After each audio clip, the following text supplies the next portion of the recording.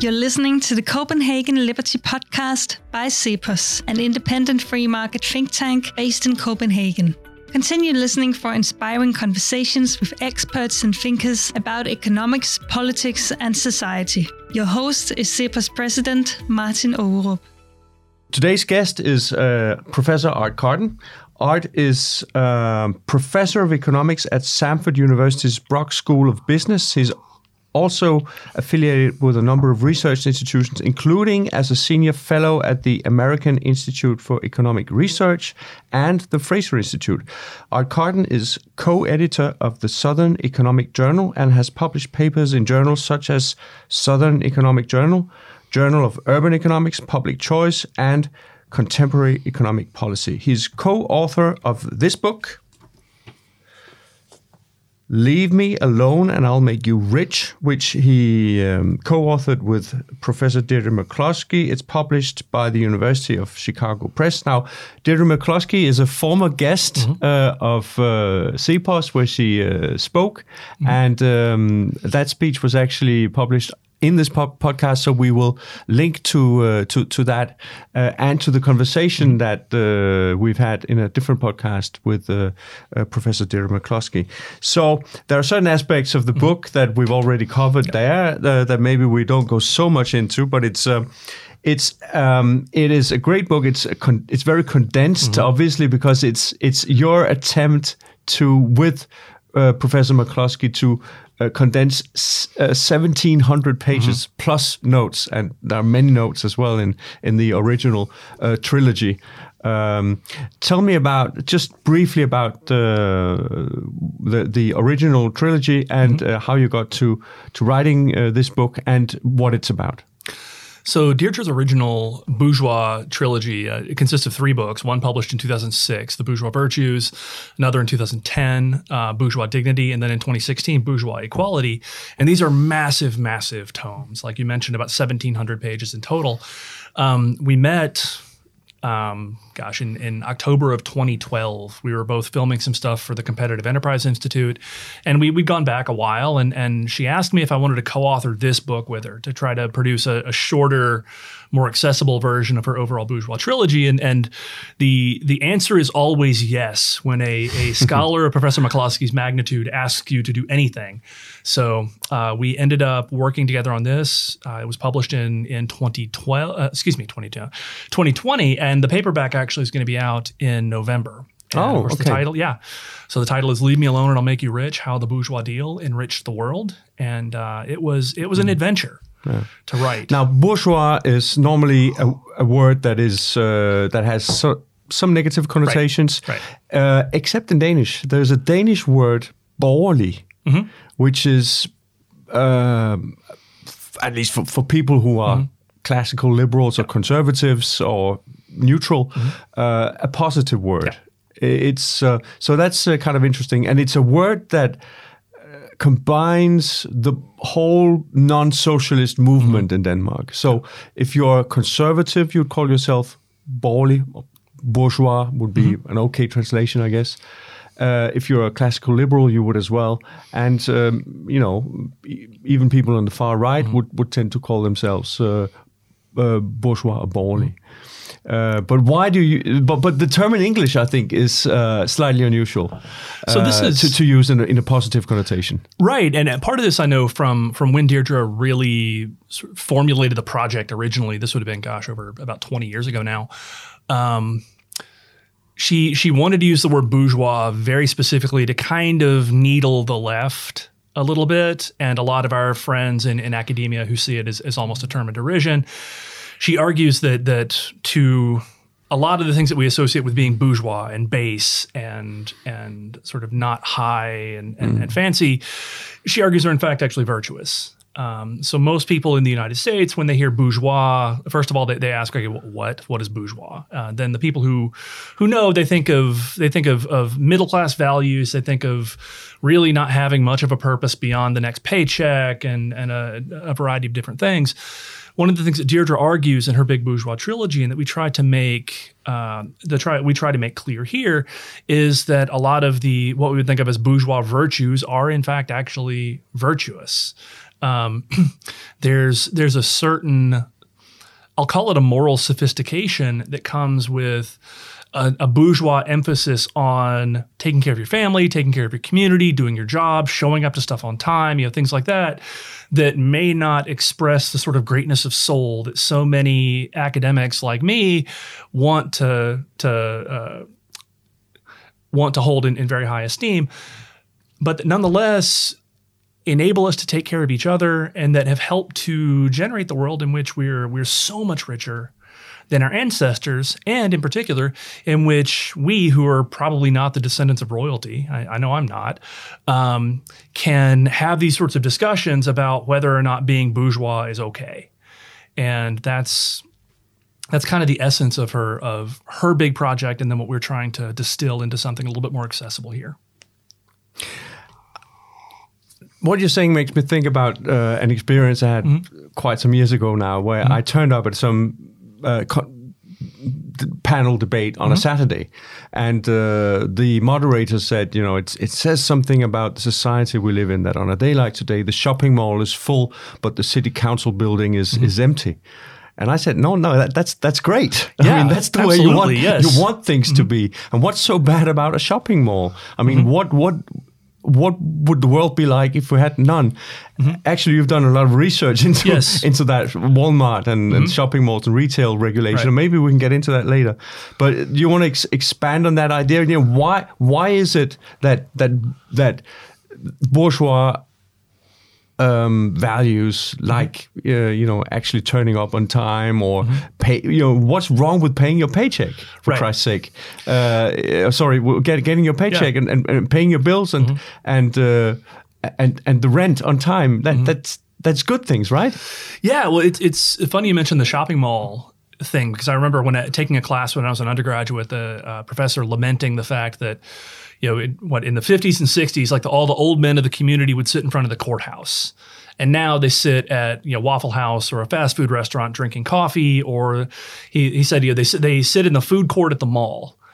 And he thought this was a horrible thing. And I remember thinking, first of all, we live in Alabama, which is it's funny that right now in Copenhagen, for example, people are talking about how hot it is, and this is nothing like the weather in Alabama. And I can't imagine anything more miserable than sitting outside a courthouse in August in Alabama.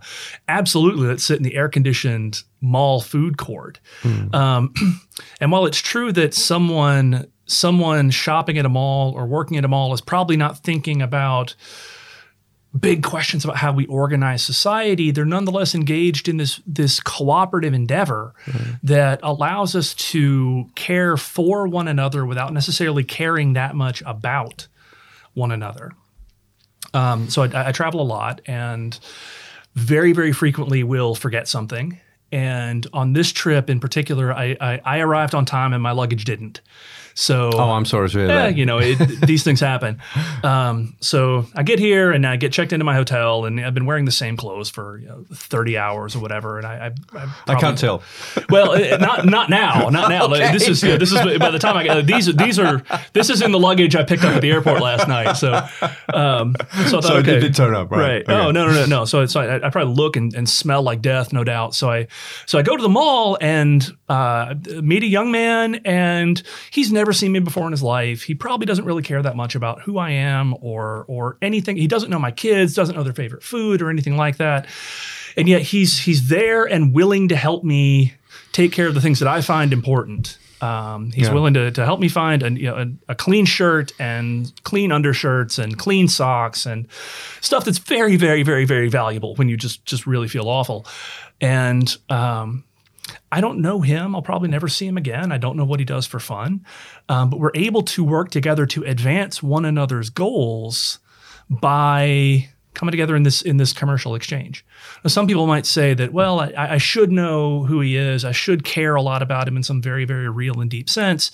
But unfortunately, people have cognitive and moral limitations. I have my own children, a 14-year-old, a 12-year-old, and a 10-year-old, that they are more than enough. They're more than enough to handle and more than enough to think about and deal with. And one of the cool things about a commercial society is it allows strangers to come together for mutual benefit. And I don't think people appreciate that the way that they should. No, I agree.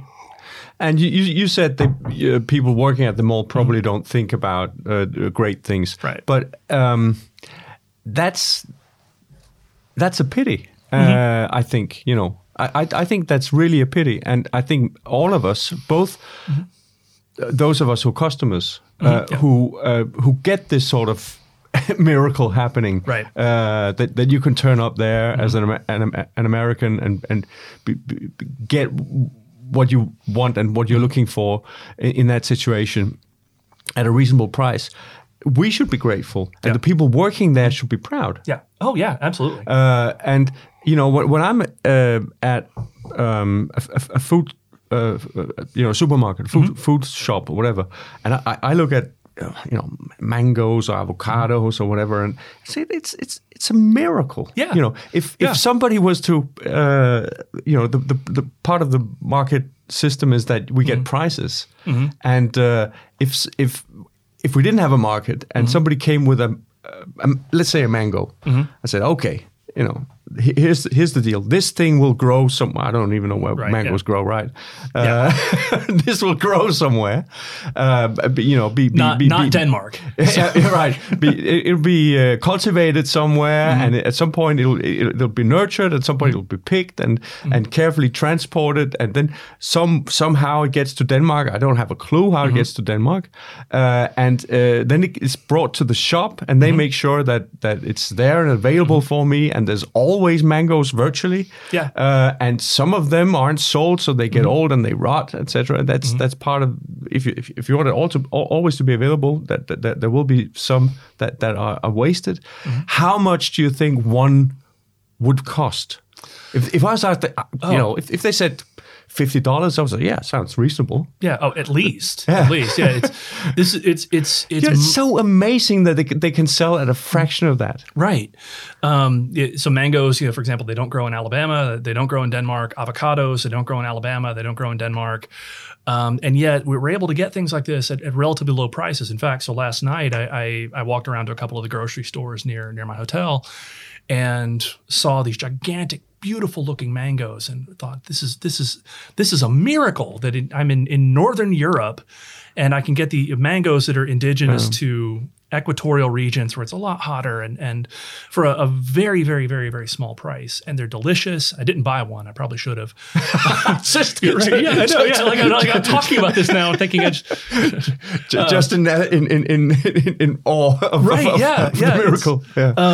We get at home. We shop at our local farmers market and buy things that are in season and whatnot. And like the strawberries when they're in season in Alabama are better than the strawberries when they're not in season. Of course, but still, the notion that you can get pretty good strawberries at any time of year is incredible. And we think about what this means for nutrition. We think about what this means for quality of life. We think about what it means for the fact that we don't have to spend as much time feeding, clothing, and sheltering ourselves so that we don't die.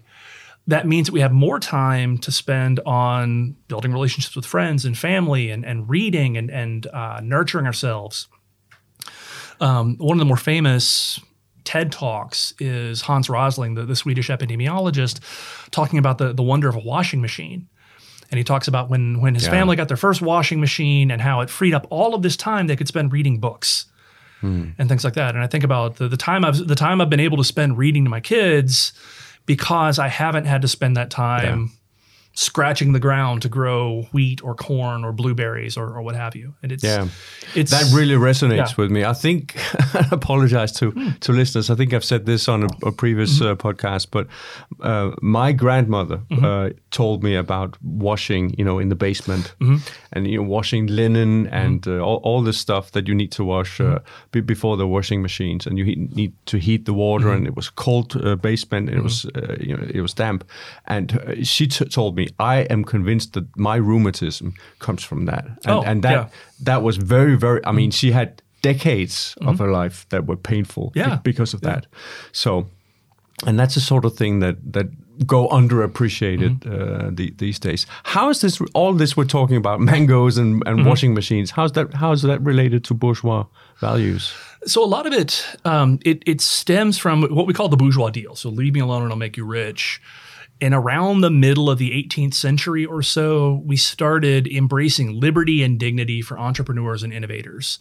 And we came to think that there was more, that inventing a new thing might be something good to do, or running a business might be virtuous. It might be something to be esteemed. So, for example, a lot of people, when they go to college, they want to study business, or they want to do something that will get them a good job. And we think of that as just a normal and good, decent thing to do, to pay your bills on time, for example, to create value for other people. We stopped honoring and esteeming and idolizing kings and priests who were sort of spending all of their time slaughtering other people or what have you, and instead started to venerate James Watt for inventing the steam engine, or people who innovated in the production of textiles. Or today, like for example, Steve Jobs is somebody that people look up to as sort of a great person of the modern era. For we think about the iPod, the iPad, the iPhone. But it's not a digital situation, though. It doesn't go from 0 to 1. Right. It goes from, I don't know, something close to 0 to 0.85 or something like that. Right. Yeah. So there's still a lot of mistrust against bankers, for instance. Yes. I mean, that's been ongoing for centuries. And when there's a financial crisis, it just gets a lot worse, and there's very little appreciation of how important the financial system is and how much benefit that has given to us. I mean, the washing machine is easy to see and understand it, but the financial system, people just think of banks and bankers as horrible creatures that live off the back of the rest of us. So, and it's some entrepreneurs are well liked, but big business owners not necessarily. Right. If they're no longer on, it's most the sort of self-made man that made it from nowhere to wherever he is, but. There's also a lot of stuff going on where people aren't that happy about it. Right, Could you say some more about that? There's a weird tension. So the word that we hear in the United States all the time is disruptor. So everybody wants to be a disruptor of this industry or that industry or the other industry. And we hold up like the technology entrepreneurs and innovators and things like that. While at the same time, bankers we tend not to trust, because people, first of all, don't understand really what prices do. They don't understand what profits are, and they don't understand what interest means. So a lot of people think of bankers and financial intermediaries as just these parasites who are not actually creating any value, but they're just sort of extracting resources from the economy. That though raises an interesting implication, which is, and I think about the last time I got a mortgage, when I borrow money to buy a house. If the bankers are just there effectively taxing us, or effectively just sort of taking a cut, then it seems like we could save a lot of money by doing this differently, by going around, just walk around the neighborhood or whatever, and borrowing money, $5, $10, $15 at a time until I come up with enough money to buy my house. But then when you think about that, you realize that that's utterly absurd. Completely, yeah. Right. And it's something I try to tell my students time and time again, because a lot of our students at Samford end up going into banking. What they're doing is they're reducing transaction costs. So the cost of organizing exchanges, they're making it a lot easier to link people with money to save to people who wish to borrow. So instead of having to go all over Birmingham, with a hat in hand asking people for money, I'm able to just go to the bank, and they're able to specialize in figuring out, okay, how risky am I? How likely am I to pay back the loan, et cetera, et cetera, et cetera. Furthermore, when I've got money to save, I don't have to wait for people to come around asking to borrow $10, $15, et cetera, and then having to evaluate, okay, is this person really going to pay me back? I can put it in the bank, and they handle all of that hard work for me. So that's an area where we appreciate it a little bit more than we used to. Again, for the better part of history, bankers and intermediaries and quote unquote middlemen have been seen as being almost like in league with the devil. That's changed a little bit. Interest charging was illegal, right? Yes, I think. Yeah. So charging interest, for example, in a lot of religious traditions, has been either outright prohibited or looked at as being something untoward. So people say, well, you can't make money off of money. Fortunately, in the last 100 years or so, we've come to understand that, in fact, actually time is valuable, and moving moving resources from some point in the future to some point in the present is itself creating value. But we still have a long way to go, I think, in terms of really understanding how the financial sector works and I think what it does. I think you're right that with the financial sector, we do understand it better actually than we did. I think you're right there. What about big business? What movement do you see there in general? Yeah, so again, that's fascinating because everybody wants to be a disruptor. If you're going to disrupt, then presumably you're going to create something big. For reasons I'm not sure I fully understand, because I'm not a psychologist, we tend to look very skeptically upon large enterprises. It's easy when you think about a shop where you know the proprietor or it's been in a family for generations. Like you can see the guy behind the counter who's taking care of everything. Shareholders and executives in some far off place, they tend not to be they're not as morally relevant or not as morally salient as somebody you can see, a living, breathing human being you can look at. And so large enterprises tend to be much more depersonalized. And by virtue of the fact that we can't sympathize with a large enterprise like a Walmart, for example, the same way that we can sympathize with a smaller enterprise like a local shop, is one of the things I think that helps to explain why people are very skeptical generally of really, really, really big business. But what big business does, well, several things. First, and probably most importantly, they expand selection and they lower prices. So we get more stuff at lower prices. If there's competition. If there's competition, right? Yeah, and that's a very, very big if. Of course, people would say there's a lot more to life than low prices and wide selection, and that's absolutely true. But low prices and wide selection expand our possibilities with respect to the people that we love the most and care the most about.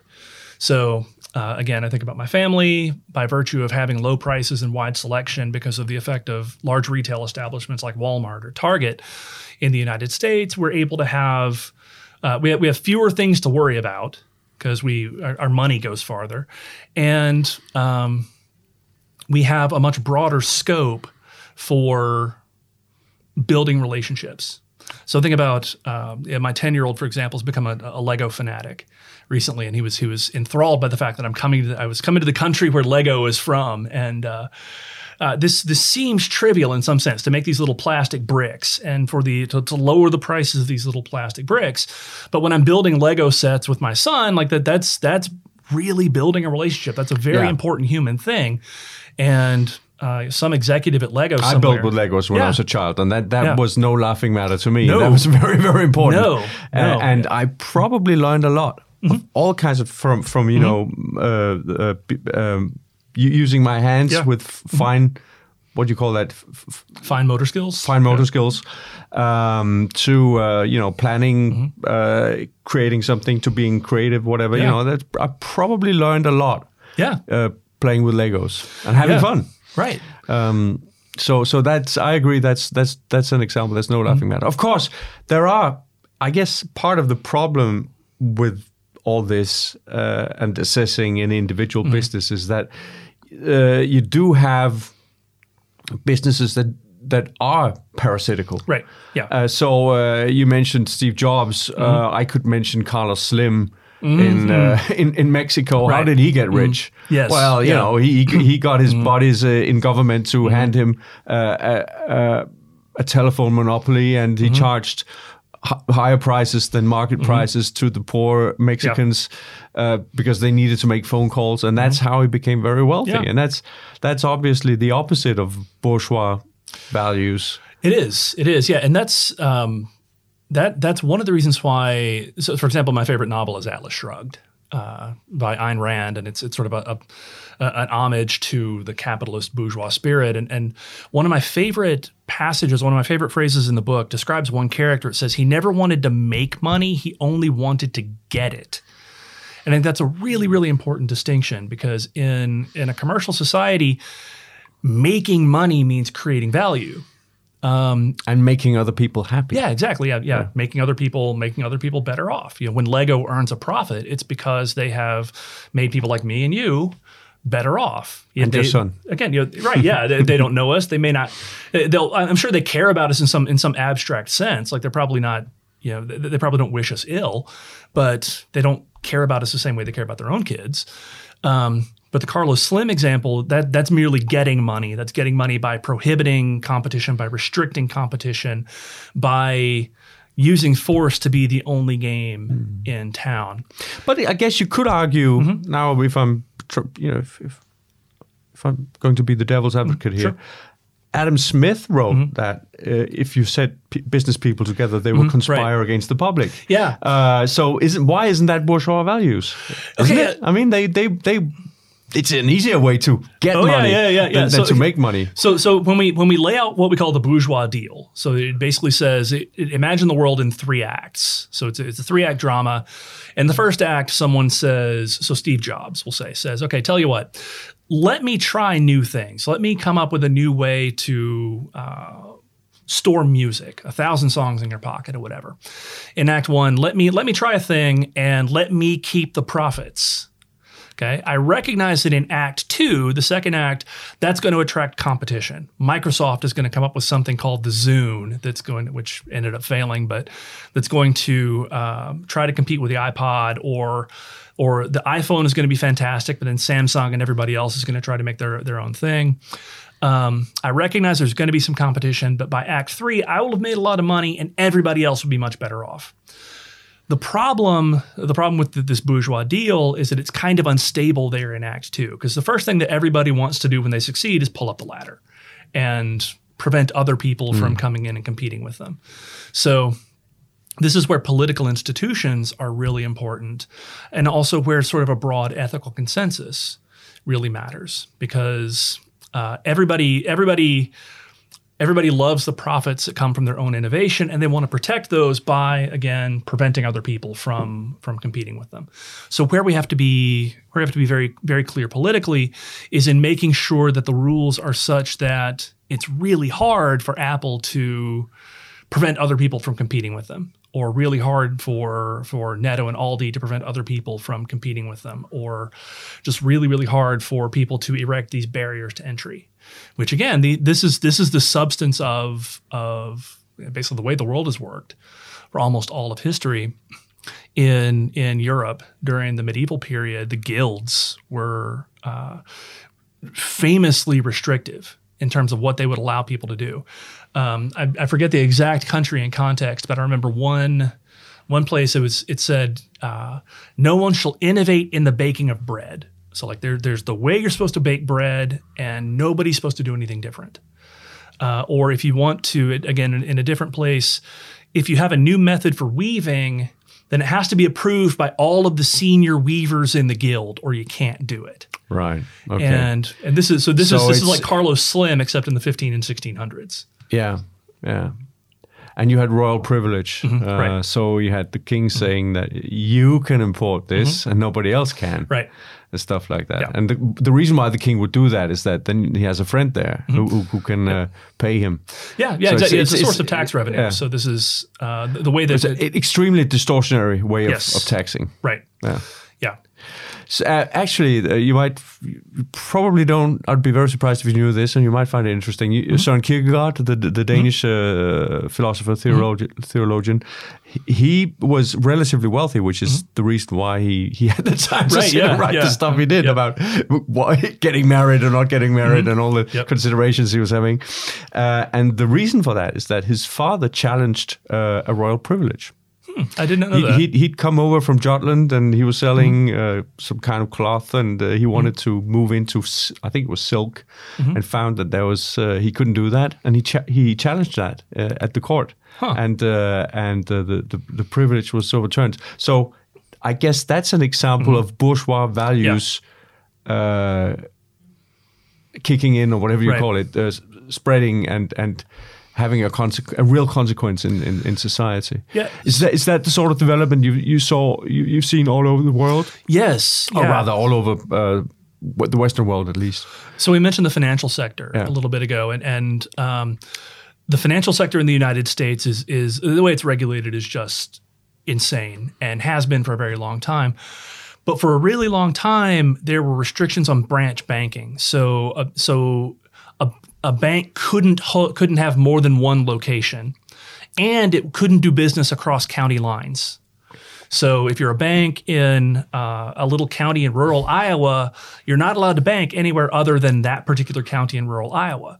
And if you think about what that does, it utterly messes up the risk profile, because it means that your entire loan portfolio is corn. Yeah, if the harvest goes bad in Iowa, the bank is going to go bankrupt. Exactly. Yeah. If the harvest goes bad, you're screwed, and so is everybody else.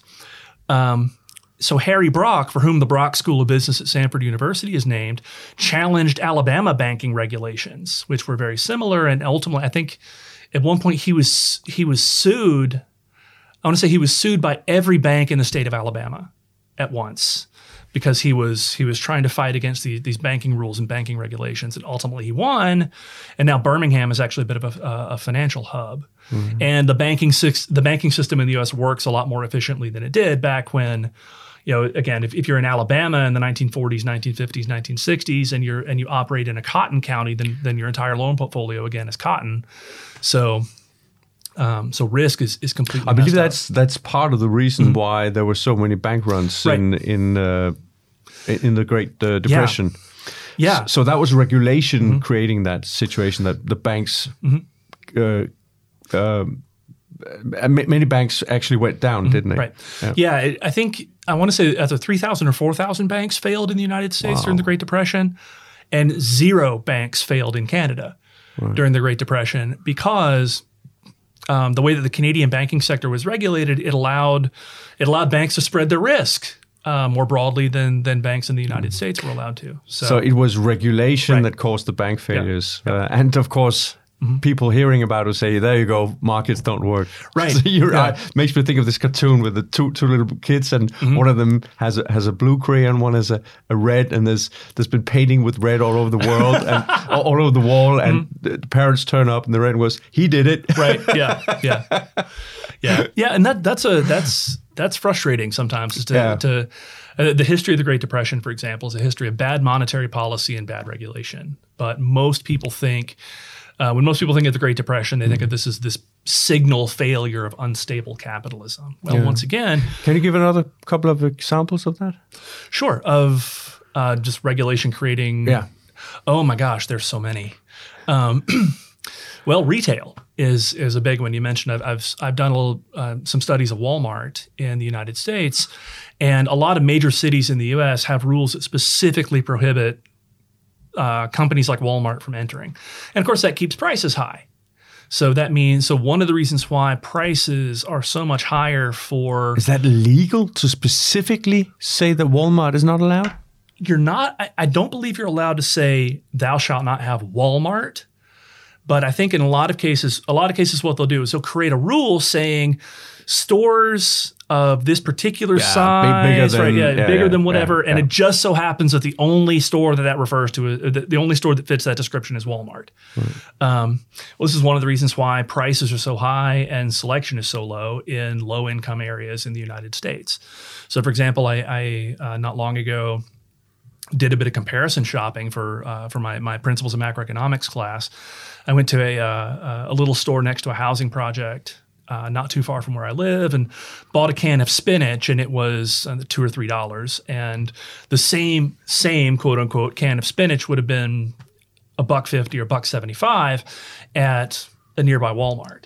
And Birmingham is a little bit better than a lot of other cities in terms of allowing retail innovation and allowing larger retailers. But Chicago, Washington, D.C., New York, et cetera, have very, very specifically tried to keep stores like Walmart and Target out, again, to the detriment of the people that they presumably care so much about.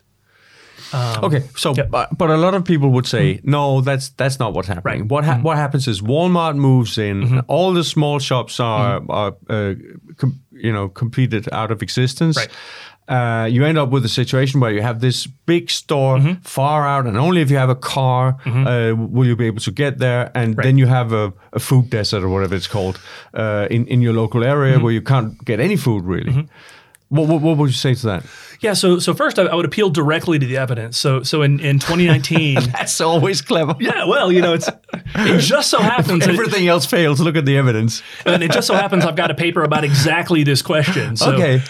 So in 2019, my co-authors and I published a paper in a journal called Applied Economic Perspectives and Policy that looked at the relationship between Walmart supercenters and food security. So in the U.S., the government measures food security with a survey and asks questions like, how often did you, in the last, 2 weeks or 3 weeks, have you skipped meals because you didn't have enough money for food? And we find that when Walmart supercenters enter, food security improves. So people have, by virtue of the fact they have access to better selection and lower prices, the frequency with which they're skipping meals because they can't afford food actually goes down. There is a real concern there, though, that if you have, if you're running a store competing directly with Walmart, then your days are numbered if Walmart opens next door. But that said, the process of what the economist Joseph Schumpeter called creative destruction is one where we replace old ways of doing things with new ways of doing things. Right. And people will they'll choose to shop at Walmart, they'll choose to shop at Target because they prefer the lower prices and the better selection, or they'll get lower prices at the stores they already shop at because of Walmart and Target's competitive pressure. Then the money they're able to save, they can do more with. Yeah. So there's a really interesting study. It's about 2008 or so. And one of the examples it used was in Morgantown, West Virginia. And yeah, sure, Walmart opens and a lot of the Walmart competitors go out of business, but eventually they're replaced by new stuff. They're replaced by boutique clothing outlets. They're replaced by fancy ice cream shops, places that don't sell the stuff that Walmart does. And I remember when I was in graduate school, I don't know if this has been, if anybody's really followed up on this, and graduate school was a long time ago now. But I remember reading about Aldi's expansion patterns. So we have Aldi in the United States as well, and we actually shop there pretty frequently. But in about 2003, 2004 or so, I remember reading an article about Aldi's strategy being to open stores where Walmart has come in and other places have closed. So they're basically opening a bunch of new stores in Walmart's shadow. And of course, shopping at Aldi is a very different experience from shopping at Walmart. And they tend to open close to each other, right? Yeah, that was the story as of about almost 20 years ago. But, that's what I've been observing here in Denmark as well. You always tend to have a high end and a low end shop right next to each other, so that people can go and buy their toilet paper and maybe their beer in the low end one, and then they go into the high end one and get what they need from their fish or fresh fish or whatever. Well, we think about thinking about Walmart. Think about Walmart in competition. The idea that Walmart's going to drive everybody out of business, and then they're going to be the only show in town. That just doesn't happen. And even then, the effect of Walmart's effect on competition, on selection and price, means that people have greater scope to do other things. So, where we do see a lot of innovation then is in areas and sectors that provide things Walmart doesn't do. So again, you go to Walmart, and Walmart is unbelievable. Like it's incredible, the selection and everything. But they specialize in providing low to medium quality goods for people of relatively modest means. So a lot of places that are able to provide stuff Walmart doesn't do are in fact able to do better as a result of Walmart's effect on prices and selection and making everybody around them kind of richer. I guess some of the stuff you're seeing in some city centers is that they used to have all kinds of shops with all kinds of stuff, and most of those are gone now, and the people shop for those things in different places. But then you get cafes, and you get ice cream shops, and you get specialty shops of certain kinds, luxury goods that are sold, and it actually makes the high street nicer. Yeah. When people go there to have a good time and maybe sit down and have a cup of coffee outside in the street when the weather's like this, stuff like that. Whereas in the old days, you went there to do your shopping and then you left. Yeah. I don't remember. But not all towns are moving in that direction. Some are actually having trouble, getting shops in them at all. Yeah, and that's that. it's important not to pretend that doesn't exist. You know, like obviously I can't imagine anything worse than like you poured your life into a business and now it's gone because Walmart opened up down the road. It's important to keep in mind that is like those are real costs. Those are real human beings paying real prices. And you know, in a decent society, what is the bourgeois answer to that? Okay. In a decent society, like you take care of your friends and neighbors. You know, you do stuff like if your neighbor loses a job, you invite them over for dinner, or you get together and you make sure they have what they need.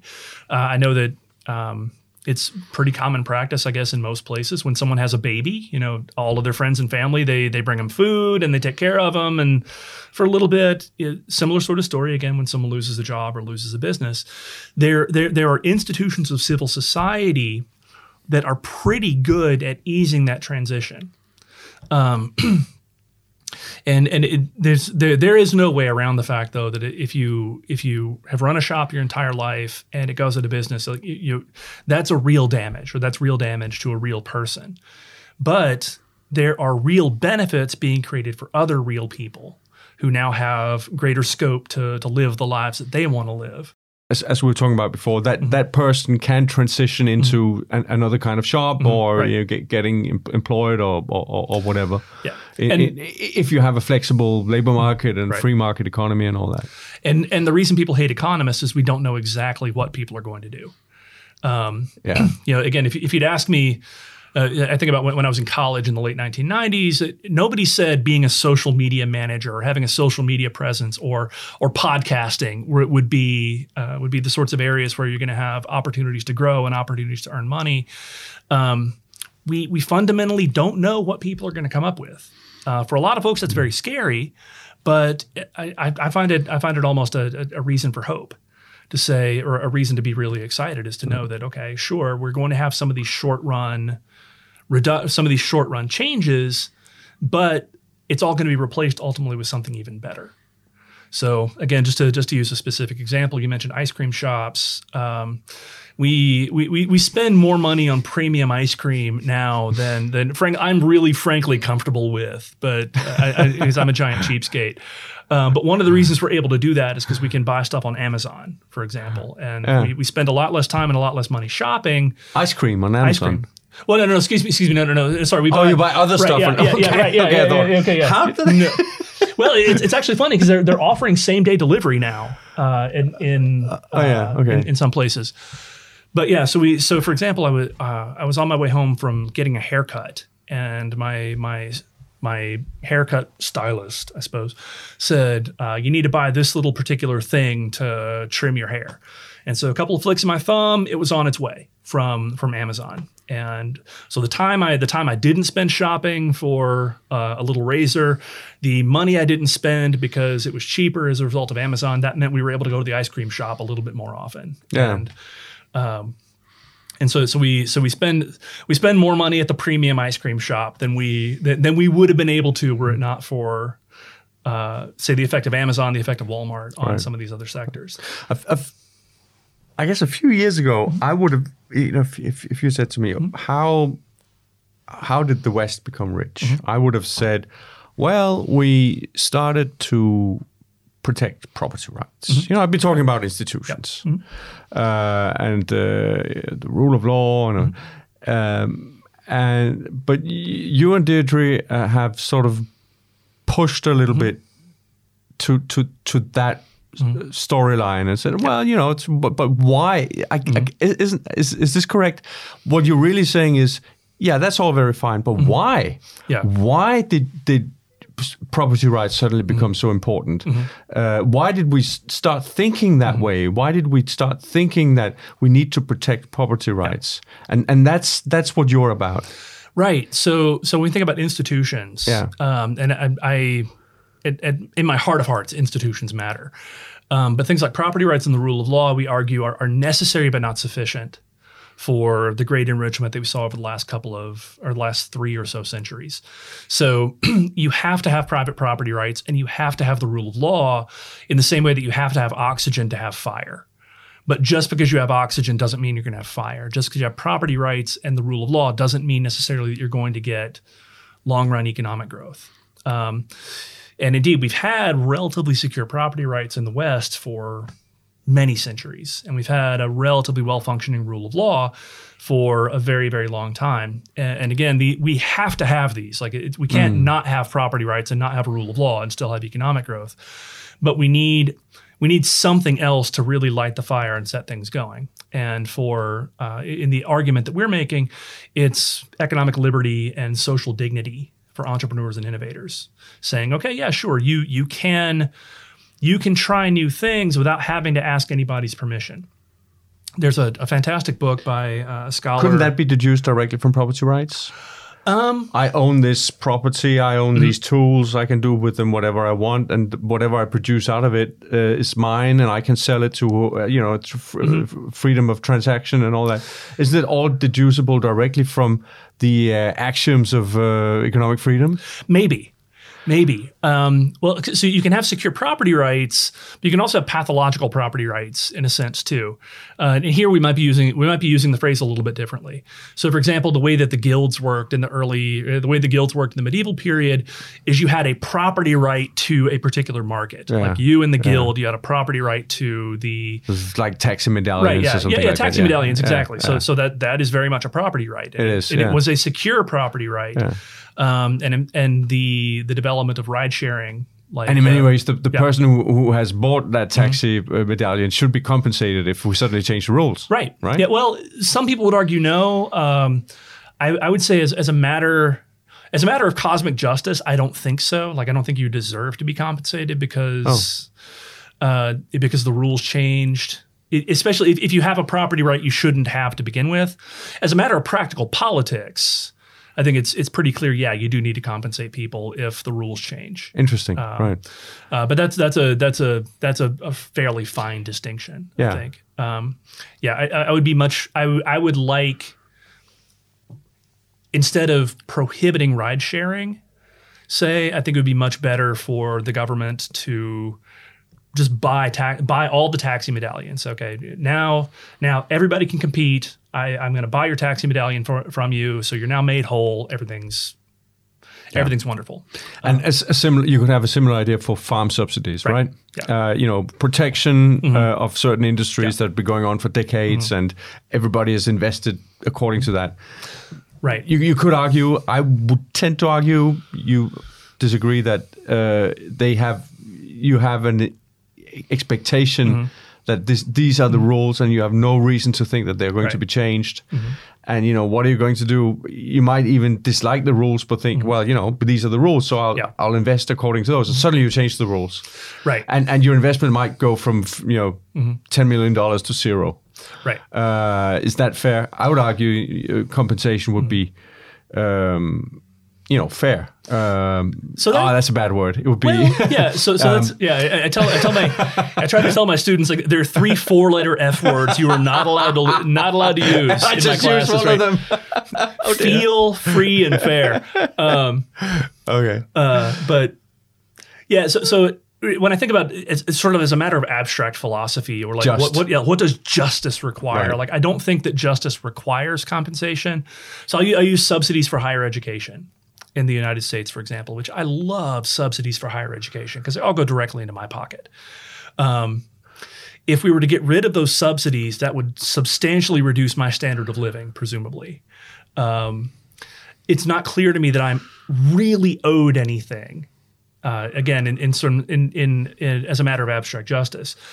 I've been doing a lot of work recently on the South African... But your sunk cost is mainly human capital, which you can transition into something else. Yeah. What if you'd also built your own office at the university and all that, and that suddenly goes to zero? Would you feel the same way? I would like to think that as a matter of cosmic justice, I'm not owed anything. If the benefits I'm getting are basically my right to pick somebody else's pocket, which is basically what subsidies are. I've been doing a lot of work recently, though, on the South African economist W.H. Hutt, who spent a lot of time and energy talking about transition away from racist institutions in South Africa. And in the 1940s, he wrote this really interesting book called Plan for Reconstruction, where he laid out his idea for liberalizing Britain after World War II. And something he kept emphasizing and emphasizing and emphasizing is exactly the point you're making, is you have to honor established expectations. You have to honor established expectations, in part because you're going to need to get people to go along with the transition. Right. So So as a matter of cosmic abstract justice, maybe I'm not owed anything if we get rid of education subsidies. But if you tell the entire professoriate around the world, we're going to quit subsidizing higher education, and too bad, then you're going to have to expect some resistance. Right.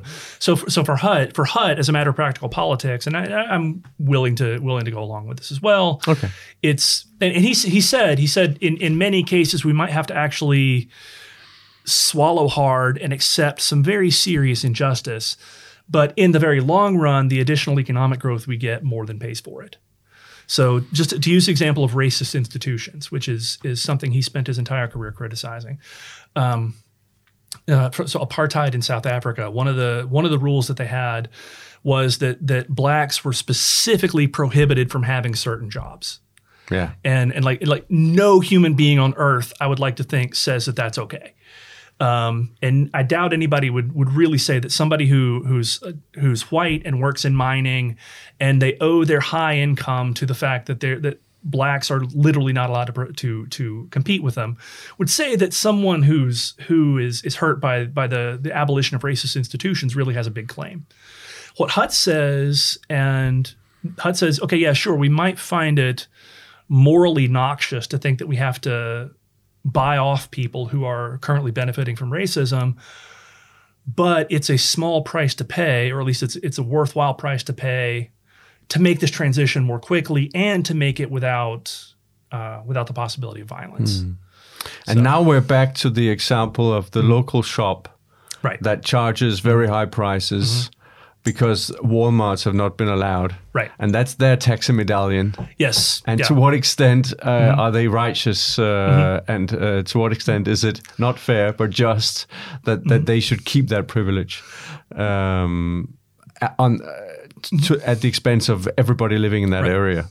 What I would love to see, in my perfect world, the way that we would handle this would be to say, because I'm virtually certain, I know that Danish land use regulations are a big part of what keeps really big stores like Walmart out of the country. I am almost certain that if you go to Netto or you go to Aldi or you go to any store and ask, what are the regulations that you hate? Or how much do you love paying taxes? You're probably going to get a long list of things that people wish would go away. I'd love to see the compensation come in the form of reductions in other regulations and reductions in tax burdens and things like that. So rather than say making a cash payment to somebody to an incumbent that would be hurt by the entry of Walmart or somebody else, say we're going to get rid of this huge stack of regulations and rules and things like that that are prohibiting you from doing business the way you know you can do business. And I think that would be an improvement for everybody. But as a matter of practical politics, that's interesting. It is one theory about how to achieve sort of free market change is to bundle a lot of it together into one big package. So there's something for everyone that is a little harmful. You know, basically. Flipping the logic of concentrated concentrated benefits and dispersed costs, flipping that logic around so that there's a huge package where you get a lot of small benefits everywhere, and together they add up to something that's actually worth the cost that is being put on you there. And if anything's taken out, you'll go, wait. If you take that out, I need this one to be taken out as well. So you need to keep it all in for it to happen. Yeah. Are there any examples that you know of big reforms that have? I think Australia did something similar to that. Yeah, I don't remember the details. Anyway. Interesting discussion. Now, regulation is there's bad and there's good regulation. The way I think about it, you know, and we've. Property rights is a kind of regulation. You enforce, you protect, and you enforce property rights and contracts and things. What are the good regulations in your opinion? That's pretty much it. I would say having a legal system that protects property rights and that provides people with secure continuity of expectations is pretty much it. There's really not a whole lot that a regulatory state can do that consumer protection. Consumer protection, similar story. So, for example, one of the so when I travel, a lot of times I'll buy something for my kids, right? And I remember years ago, and in fact, I bought one of these for my trip here. You can get these little, they're like Legos, little airplanes, but they're made by a different company, and they're terrible. I mean, they're so bad. I remember putting one of these together and just being so disappointed. And this is a perfect example, or this is a good example, because when you buy Lego and real Lego, they have so much invested in their brand name and so much invested in knowing the kind of quality that you're going to get. This is a really, really powerful, mechanism that protects consumers. That if you're buying something that says Lego on it, then you can expect a pretty high quality product. And if you don't get the high quality product, then they're going to take care of you. If you buy something from I don't want to get sued, so knockoff Lego, and it's terrible, then private label Lego, then you paid a lot less, but you also you knew what you were getting for the most part. So what's the point? The branding does the job? Yeah, brand names do the work. Brand names do the work. So for example, I ate dinner at McDonald's last night, which is probably not a good idea in its own right. But I know you'll get a better dinner tonight. That's the hope. I knew when I went in, I didn't go in and ask for, give me all your health regulation paperwork and things like that, because I don't read Danish anyway. I knew just by virtue of seeing the sign, I knew more or less what I was going to get. I knew it was going to taste pretty good, and it was going to be reasonably cheap. But if I start up a shop, sure, and I think I just want to make some quick money, and I can actually make quite a lot by cheating a lot of people. And, if I'm just cheating people of a few dollars or Danish kroner or whatever, it's not a big deal. Right. But if it's harmful to their health, or if they're buying something that's actually more expensive, and I could even pretend to be Lego. Right. I guess you have regulation there that's warranted. But even if I don't, if I'm saying, well, I have the shop and I'm selling this to you, and you get sick from wouldn't most people would say, I want some kind of protection to make sure that this doesn't happen. Yeah. So here I appeal to Thomas Sowell, who famously says repeatedly, there are no solutions, there are only trade-offs. Right. And in an imperfect world full of imperfect people, you're going to have at least some horrible stuff. I guess the question is, what sets of institutions minimize all of this? An interesting question I don't really know the answer to is the market for actually fake Lego. So before I left, I sat down with my 10-year-old, and he talked about how he has a bunch of fake Lego, and I said, how do you know? Wow. And he said, well, if you look at if you look at these particular parts of the pieces, it's got Lego written on it really, really, really, really tiny. And so he gave me this little master class in how to identify real and fake Lego.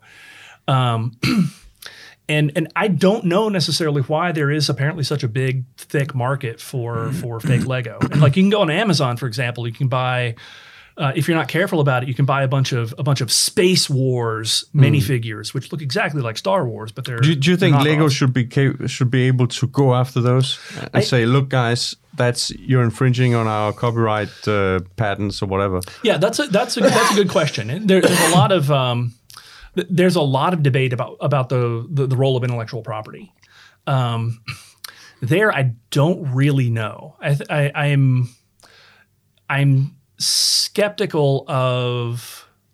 Well, there's something to be said for going after somebody for copyright infringement when it seems very, very clear that what they're selling is they're trying to pass off as the real thing. That strikes me as fraudulent. I don't know necessarily why Amazon doesn't crack down on this, which for the most part, Amazon does. They're Amazon, eBay, Walmart, et cetera. They tend to be very, very good about policing their own sites and policing their own areas. That's just one example of what I think is a seemingly a conspicuous failure. But I'm not sure that creating a government level Bureau of Lego authenticity would solve more problems than it creates. And I'd be very interested. I'd be very interested too. This is just something I haven't taken the time to look into. So how does Lego handle this? How do they deal with? How do they deal with the existence? No, of but I'm not talking specifically about Lego. I'm talking about that kind of regulation, because you're saying that's more or less it. But that gives the listener and viewers an idea of you're a very free market guy, right? Yeah. And I would argue that moving towards more regulation from that position. In the beginning, there is an argument for a lot of the stuff, but there's also an argument against. And then as you move on and on and on, it becomes clearer and clearer that this is mostly harmful. Right. Do you agree with that? I do. And I think when you think about consumer product safety regulation, there's imagining how this would work in a perfect world. And then there's how it actually works in the real world we inhabit, and the two things are very, very Nirvana different. fallacy. You say, well, let's imagine that we can regulate the world in a perfect way. Yeah. Wouldn't that be nice? Well, that would. I guess you could argue that it'd be nice, but it's not. That's not what happens. You get imperfect regulation. And then importantly, fly-by-night operations tend not to really be able to charge high prices, and they're probably not going to be as profitable over the long run as established firms or as places that establish good brand names. So, for example, you think about staying in a hotel that's not. So this is the development of chain stores, for example, in the United States happened in part because a guy named Kemmons Wilson realized that when you're driving across the country and you pull into a hotel or a restaurant and you have out-of-state license plates, that's just a giant sign saying "Rip me off." Right. He realized that if you create a chain of hotels, and he created Holiday Inn, such that you see the sign and you know more or less what you're going to get, that's a transaction cost reducer. It's important to remember as a consumer, a deal that looks too good to be true almost certainly is too good to be true. And it's true that you're taking a risk, but in a big sense, you're being compensated for that risk in the form of a lower price. So I think that brand names are much better regulators than officials in Copenhagen or Washington, D.C. And but you could argue that people are risk averse and they don't want to risk it, and it's nicer to have the government. And then whenever you go to a hotel, you know for sure that blah blah blah. Well, it's nice to think that they're taking care of you. There are costs to that. Yeah. And as you move along the sort of the spectrum of regulation towards more and more nanny state type regulation, it gets more and more serious. Why is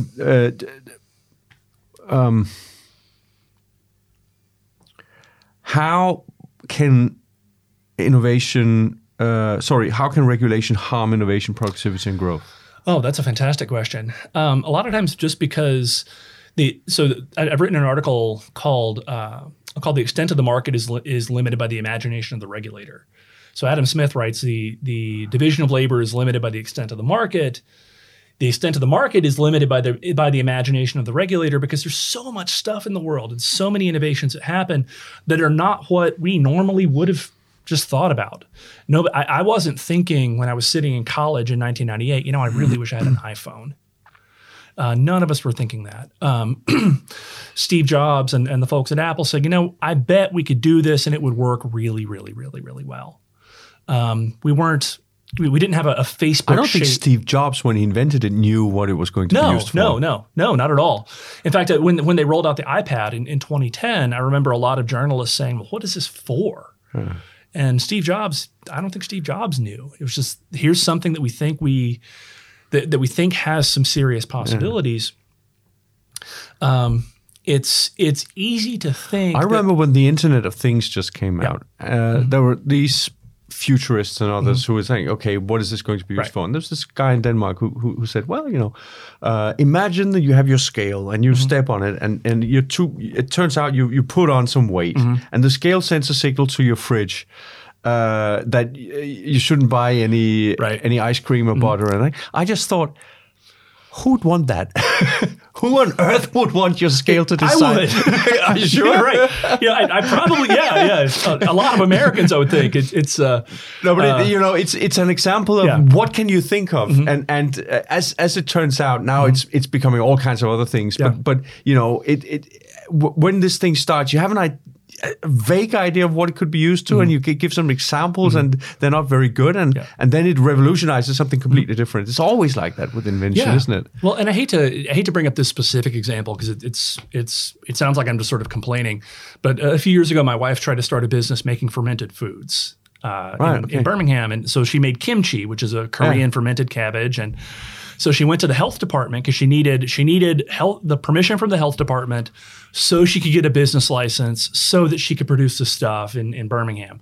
And so she went to the health department and said, "Okay, what is kimchi?" So this is the brilliant irony of it all is presumably we have the regulators there to protect consumers from unscrupulous business people, but the regulators themselves didn't know what the product was. And then my wife ended up giving up because it just became too much of a nightmare to try to deal with local regulators and regulation. Right. They can stand in the way. They can stand in the way of innovation because first they're going to tend to have limited imagination, not because they're stupid people or anything like that, but just because everybody's got limited imagination. And second, they're going to tend to have really bad incentives. So the incentive for a regulator is to be way too cautious. There are a couple of mistakes that a regulator can make when they're thinking about something like food or drugs or what have you, and that is to approve a drug that is unsafe, or to prohibit a drug that is safe, or to approve a food that's unsafe, or prohibit a food that's safe. This is a major problem with the Food and Drug Administration in the United States, and one of the reasons why drugs are so expensive in the U.S. is because all of the incentives for FDA regulators are to prevent the approval of safe drugs. Because if you let a bad drug through, then you've got a body, or you've got people who are dead maybe, you've got people crying on TV, et cetera, and you've got newspapers saying, okay, who's to blame? Who let this bad drug get through? So then you get blamed and you suffer some very, very serious professional consequences. If you fail to approve a good drug, the consequences may be just as bad, but they're a lot harder to see. 100 times worse. Yeah, or 100 times worse. Yeah. But they're a lot harder to see. 100 people die that could have gotten that drug. Yeah, but that's the unseen, isn't it? Yeah. Bastiat. Yes, exactly. So regulators tend to be way too cautious because they don't have any skin in the game. Right. And I think we see the relationship between the FDA and drug development is a great example in the United States. One of the major problems. So I've been saying that when I get back to the U.S., I'll talk about having visited this free market paradise that is Denmark. And part of it is apparently it's in many European countries, it's a lot easier to get drugs developed and drugs approved than it is in the U.S. It's a lot easier. Well, it's funny. I looked at data on retail regulation because it's part of what I'm here to talk about. And retail regulation in the United States is stricter than retail regulation in Denmark, the land use planning rules notwithstanding. But yeah, regulators tend to be way too cautious. Yeah. And they tend to think in terms of scary scenarios. So another example is ride sharing. So Uber and Lyft in the United States. When that was being debated in Birmingham, there were, of course, all these questions about about whether or not it was safe, and everyone on city council talking about safety. And somebody said, "Well, you have no idea who you're getting in a car with." And what I tell my students is, if you're a serial killer, I can think of no worse way to be a serial killer than to try to drive for Uber or Lyft, because everything's being tracked in real time with GPS. if I'm a rider, I've got a picture of the person who's supposed to be picking me up, a picture of the car, the license plate of the car, the enormous amount of information. It would be a very, very easy crime to solve. Locked up within 10 minutes. Right. Yeah. If I were to disappear, then the amount of information they have to go on is simply staggering.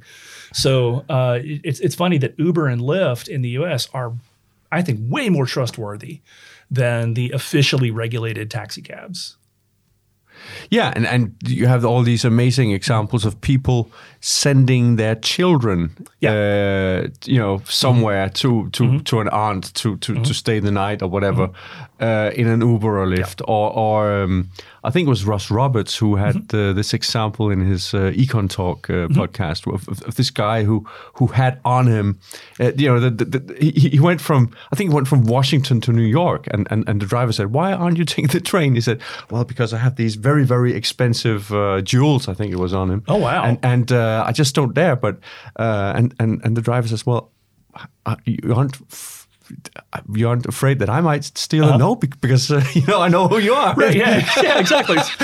Because if you steal these, you'll get a 1-star rating, and you're not gonna. That's gonna hurt your earning potential. No, but not only that. I mean, you could probably live off that forever, but he'd get caught. Right. I mean, he has tracked who he's with. Yes, and that's the safest place for him to be with all that value on him is in an Uber or Lyft car. Now that's amazing. Yeah. I guess there's a lot of regulation that that you can improve, right? I mean, they're sort of your first best might be no regulation, right? And other sort of more less liberal or less libertarian, more classical liberal, or moving down towards social liberal people might say, well, I want some regulation, but I want it to be in a way that doesn't harm innovation. Right. Can you talk a little bit about that? Different ways of handling regulation so that it doesn't harm innovation in markets as much. Yeah. So there's a lot of low hanging fruit to be picked. One of the things for example, the OECD is producing guidelines of best practices for regulation.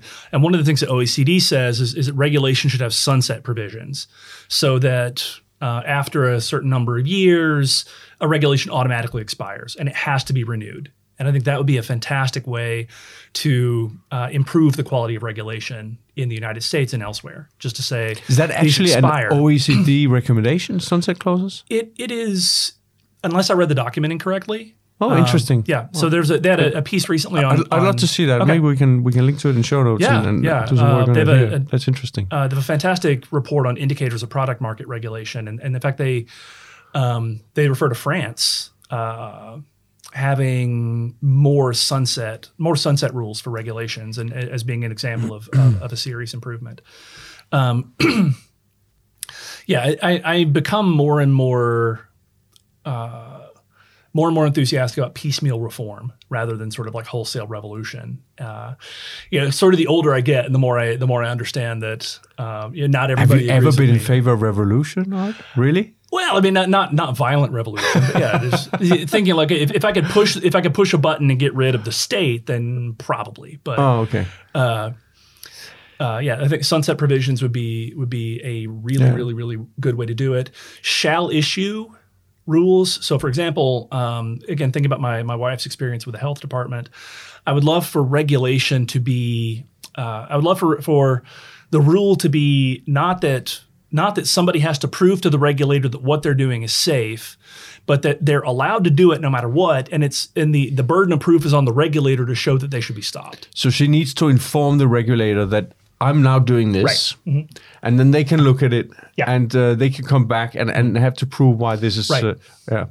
I guess another approach would be to say that we consider food regulation in a number of countries that are similar to ours. Kimchi is that's South Korea, isn't it? Right. That's a wealthy country. They probably have decent food regulation. If it's legal there, it's automatically also legal here. Yes. So stuff like that. Right. Yeah, and that's another fantastic example. I know a lot of people in the United States and various other places have proposed that if it's been approved somewhere, then it should be you should be allowed to do it in the U.S. Right. So, for example, a lot of drugs, for example, that are approved in Europe that are not approved in the U.S., or pasteurized versus unpasteurized cheese is a big thing. We don't have the same culinary selection in the U.S. that a lot of European countries have because of the way that cheese is regulated. I would think about for historic reasons. I'm pretty sure all these French cheeses would not be allowed in France if it wasn't for the fact that they had been allowed when regulation started. That's probably a good point. If somebody invented the Camembert now, they go, oh, Jesus, they're all full of, and the whole process is. Yeah. That's a good point. I would like to see too. What was I thinking? French cheese regulation. So specifically with respect to medicine and the practice of medicine. So this is, again, another area in the United States, especially where there's a lot of restrictions on entry. So the American Medical Association has made it so that there are far fewer doctors than there would otherwise be. And someone who is trained in a medical school that's not AMA approved in, say, Denmark or Sri Lanka or somewhere else cannot practice medicine in the United States. And that's crazy. I remember reading an article about a doctor trained in Sri Lanka or somewhere, who delivers pizzas in the U.S. And this is an incredible waste of resources. I think if you have a medical license in one place, you should be allowed to practice somewhere else. And that's very specific to the healthcare sector in the U.S., isn't it? I had a conversation with Michael Cannon from the Cato Institute about U.S. healthcare recently, and we can link to that. And we spoke specifically about that in Denmark, I mean, nurses from Norway and Sweden and all over the European Union really can come to Denmark. Obviously, for some countries, there's a language issue, but a nurse can come and practice here in Denmark. Doctors can come and practice here. We have an internal market for that. But you don't even internally in the US have an internal market. A nurse from one state can't go and become a nurse in another state, not directly anyway. So there are... So that's very specific for the healthcare sector. As you're the country of immigration, but immigration of doctors are not welcome. As long as they work as pizza delivery men instead. Well, and even then, maybe not. It's also true of education and a lot of other things. So whenever we have, so there are a lot of natural disasters in the U.S. So for in the southern United States, we get a lot of hurricanes, and there's always controversy. So whenever a hurricane hits Florida or Louisiana or something like that, about whether or not carpenters and people in the skilled trades from like Massachusetts should be allowed to come and ply their trade in Louisiana or Florida where they don't have licenses. Oh, so it's not just the medical profession. Not just the medical profession. Okay. So is it almost all professions, or is it a few? Pretty much all professions. I think if you... Wow. Yeah, I think you have to be... So I went to graduate school in St. Louis, which is right on the border of Missouri and Illinois. And a lot of lawyers would take both the Missouri bar exam and the Illinois bar exam. So they'd be members of the Missouri bar and the Illinois bar. I don't think they would be allowed to practice in Tennessee or Alabama or somewhere else if they're not members of those particular state bars. But I guess state laws can be different. Right. So there's some reason for that. But carpentry is... Similar thing. Yeah. If you don't have... there are a lot of places that have location-specific licensing. So, for example, if you have a carpentry license, say, or a flower arranging license in Louisiana, then that may not travel across state lines. It might not be too hard to get a new license. Because wood in Michigan is radically different from wood in Louisiana. Wood, right? Yeah, it's and they're always going to be at least semi-plausible arguments for it. So think about cosmetology, for example. We pay way too much for haircuts, and I don't think cosmetology licenses, I could be wrong about this, but I don't think cosmetology licenses travel very well across state lines. And a lot of times people might say, oh, well, you're working with chemicals and you're working with sharp objects and whatnot, but again, cutting hair is cutting hair. One of my favorite examples of this was years ago I went to get a haircut and I hadn't shaved, and I remember watching old episodes of the Andy Griffith Show and like Floyd the Barber shaving people, and so I asked the person behind the chair what would it cost for a shave, and he said, oh, I can't do that. So I have a cosmetology license. I don't have a barbering license.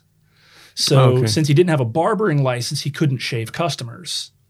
And it's weird because like he could run a straight razor along the back of my neck, but he would not have been allowed to run that same straight razor across the front of my face. And this is 100% to restrict entry, keep prices high. And again, like I said, I'd love to see more interjurisdictional competition. Not competition. Call it regulatory cooperation, where if someone has a license to cut hair in Denmark, then they can go anywhere they want in the United States and do the same thing. Yeah. Or start out even in the US. Right. I mean, and that would help a lot of people and have the same kind of effect as your Walmart example. It would drive down prices. It would that would increase real wages because real wages are a product of what you actually earn and what you can buy from it. Right. And people would have more disposable income for other endeavors than getting a haircut or whatever it is, and that would help people into employment and create wealth. And those kinds of processes. Yeah. Well, and that's something I think about when I think about what would I do more of if my money went further. And one of the things I would do more frequently is probably get more haircuts. Yeah. And that's a small thing, but if you take 330 million people in the United States and everybody gets a few more haircuts every year, that's a lot of additional work for people cutting hair. Yeah. So what might look at a very, very small, or in the context of say like one individual, what may not look like much is added up across a much, much larger population can end up being something fairly substantial. Yeah, and all these things we've been talking about now are small examples. I mean, if you take the total code that regulates business in the US or in Denmark, at least, we're here at CEPOS, we count the number of words in regulation, like they also do at, I think, the Makeda Center and other places in the US. And it's a similar picture. It grows by a couple of percentage points, maybe 3% some years every year. And that adds up to, over a lifetime, that is a 20-fold increase in the total amount of regulation if you assume that the number of words are directly are one-to-one with the amount of regulation. It probably is. They probably don't stick words. Yeah, they're very highly. They've got to be very highly correlated. It's not all poems in there, you know. It's you must or you can't or whatever. And business regulation, most of it will, to some extent, have this effect of, I can't do this. Right. And, innovators will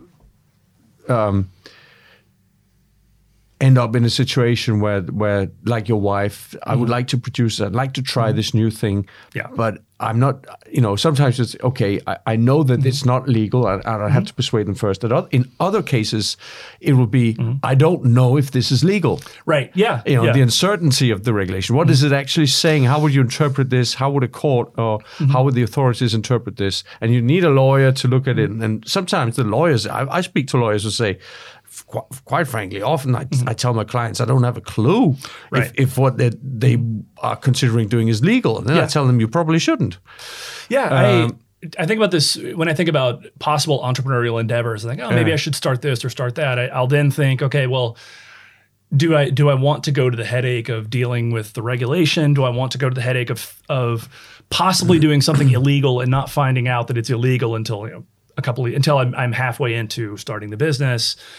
There's a lot of uncertainty. So we've talked about expectations, and when I look at building regulations and things like that, a lot of times you can get so in the U.S. or in Birmingham specifically, you can get a waiver on particular regulations at the discretion of the person in charge of this office or that office or the other office, and so that in a lot of ways undermines the rule of law because it makes it makes a lot of questions about what you can and can't do strictly at the discretion of whoever happens to be in office at the time. Yes, and if it was a different, if you came a year earlier or a year later, it might be someone else who might have ruled differently, on that, and that's not the rule of law. That's something completely different. Absolutely. So, do you think this whole? Let's wrap up with this. Sure. Do you see a risk that this development towards more and more regulation is threatening the bourgeois deal. Not just the deal itself, but the values, the bourgeois values that are behind the society we're living in. I don't think it's a threat or a risk. I think it's something that's actually happening. There's pretty substantial evidence that regulation in the last 50 years or so has slowed down economic growth. So again, we think about the rise of the regulatory state in the United States and Europe in the 1970s. This was something that substantially reduced economic growth and overall prosperity. And the more we move in this direction of having to ask permission for everything we do, the more we treat responsible adults like they're children, and the more we create a culture of asking permission, more of a culture of saying if it's not explicitly permitted, it's prohibited, and more of a culture of frankly spying on one another and trying to find ways to rat out our neighbors for doing something wrong. Just another example. Or our competitors. Right, or our competitors, right. Right. Just another example. I know in a lot of places in the U.S., when you ride a bike, you're required to wear a helmet. And on one of the local social media apps, people were complaining about our son. It's like, who's this kid who's riding around? His parents aren't around, and he's riding around without a helmet and blah, blah, blah, blah, blah. And so first of all, he's a couple of blocks from the house. Second, he can take care of himself. And third, it's just if it weren't for these helmet rules and regulations, and this is just an example, like what reason would other people in the neighborhood have to be, frankly, getting into our kids' business? I think we become a society of distrustful snitches. The more regulation, the more rules that we have. And I don't think that's something that is appropriate for a free people. Okay. On the other hand, if it was just a concern, if you think, if your neighbor thinks a child should wear a helmet, right? Yeah. And shows concern and goes, wait a minute, who is this child? Should we alert the parents or whatever?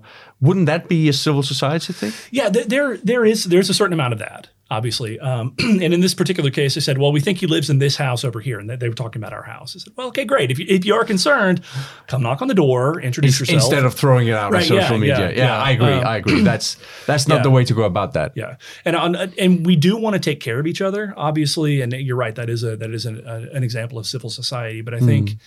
what if it was at night and your child had forgotten to put on the lights on his bike, and somebody rides by in a car and goes, hey, young man, remember the lights. Right. There's also an argument for him. Next time I might actually drive into you, and I don't want that. I don't want to experience and having that on my conscience. Yeah.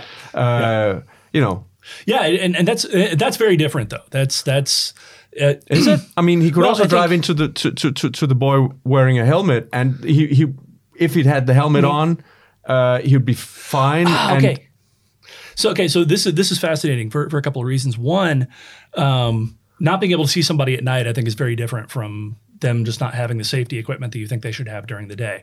And second, there's a lot of evidence that people in cars tend not to give as wide a berth to people wearing helmets and safety gear and things like that.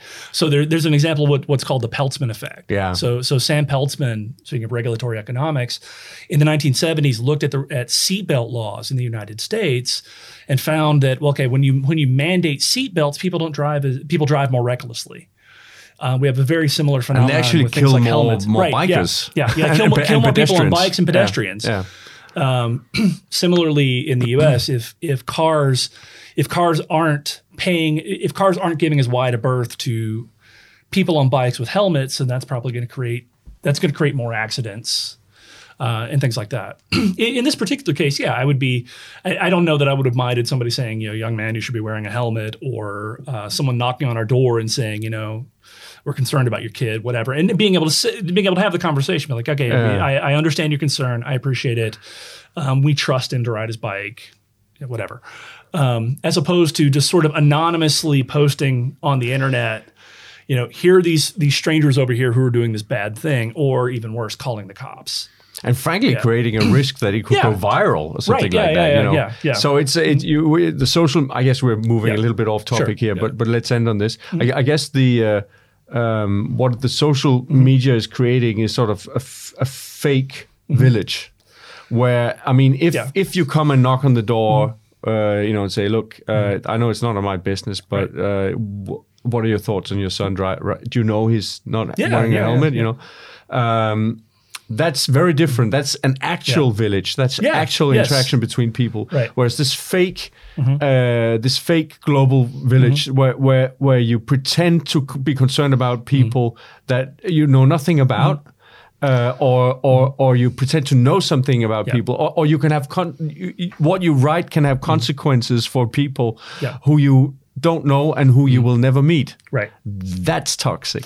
Yes. That's very different from actually going there and knocking on the door. You can have some respect for that. Right. It takes a bit of guts to do that. Yeah. The other thing, that's just grandstanding. Yeah, I think we're moving in a direction of getting law enforcement involved for everything. Yeah. And less in a direction of, again, knocking on the door and saying, "Hey, I think your son." I would much rather someone knock on the door and say, "Hey, your son is smoking behind the behind the grocery store," or something like that, than have them calling the cops. Similarly, I'd much rather have someone knock on the door and saying, "Hey, I think your son should be wearing a helmet." We're moving more in the direction of getting the police involved, and less in the direction of taking care of each other the way that a real village does. Is there evidence of that? I think there is. I'd have to look, but I think there's more. I want to say I think there's more interaction between people and police than there's been traditionally. I could also just be remembering remembering very vivid anecdotes. Okay. So. Let's see. Definitely true in the regulatory state, where you call the health department as opposed to. Yeah, that's true. Yeah. That's true. Yes, and obviously sorting out problems on the basis of the particulars of the situation can create solutions that are plus some solutions, two winners. Yeah. Whereas a regulation that comes from a distance from government will often create a situation where there's either one winner and one loser, or frankly, two losers. Yeah. Yeah. I'll finish with this. My grandfather was a regulator. Oh, okay. He was a chemist, and at one point he went to a factory that had gases in a tank. And one type of gas there and another type of gas there. And he measured, it needs to be 12 meters between these two tanks. And he measures up, he goes, okay, 10 and a half meters. And the guy at the factory goes, so what do we need to do? Well, in theory, you need to tear down that wall and move that another couple of centimeters in that direction. But let me just measure up one more time. And it's just, there you go. 12 meters, centimeters. Right, 12 meters, yeah. And there's... Is that corruption, or is that against the rule of law? I think it's quite sensible. You have him judging, going, okay, the 12-meter thing, that is just, completely arbitrary. Right. So this is a fascinating example because it's not really clear. Like it seems obvious to me that the right thing to do is exactly what your grandfather did. Yeah. As opposed to saying, I'm going to shut you down. You have to incur these enormous costs in order to meet the letter of the law. But that's another thing that regulation does, is it creates all of these gray areas where it's not really clear whether you're doing something wrong or not. So another example again is at the local park where we walk our dog. They're the little baseball fields and the signs that say no dogs on the baseball field. And it's not really clear whether that actually means no dogs on the baseball field, or if it's just there to absolve the city of liability in the case that someone puts their dog on the baseball field and something bad happens. I think this proliferation of rules creates a sort of uncertainty that I think you're exactly right, undermines the rule of law, makes it a lot harder to figure out exactly what the real rules actually are, and makes it easy sometimes, I think, to say, that's not really a rule. That doesn't actually mean what the sign says, when maybe, in fact, it actually does. That was great. Thank you. All right, Carden, thank you very much for taking part in the podcast. I appreciate it, yeah. And look forward to your the paperback version of your book with Deirdre McCloskey, Leave Me Alone and I'll Make You Rich, when that comes out. We'll buy it and put it under the Christmas tree. Fantastic. Thanks for joining me. Thank you for having me. This was the Copenhagen Liberty Podcast. If you enjoyed it, we would appreciate an honest review in your podcast app to help others find the show. Thank you for listening.